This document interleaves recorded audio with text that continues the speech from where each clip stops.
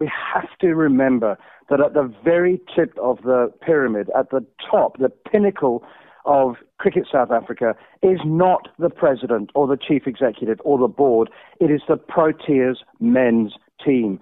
All of us who work in cricket have our salaries and in my case, my freelance payments supplied by those players. It's the Proteas men's team that keep the game alive. They are the ones that attract sponsors. They're the ones that attract people to the stadiums.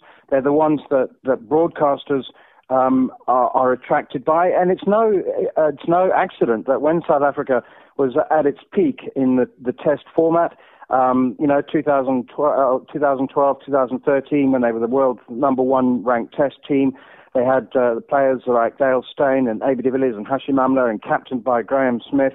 That they attracted then the greatest number of sponsors and the greatest amount of sponsorship, and that's when the game was at its healthiest. And it's been run down steadily over the last 3 or 4 years, and it's not as if people haven't seen it. All the signs have been there. It's been a systematic capture of the game of cricket by self-serving individuals, and I think that in the fullness of time, just like in the state capture inquiry, people are going to have to be held accountable.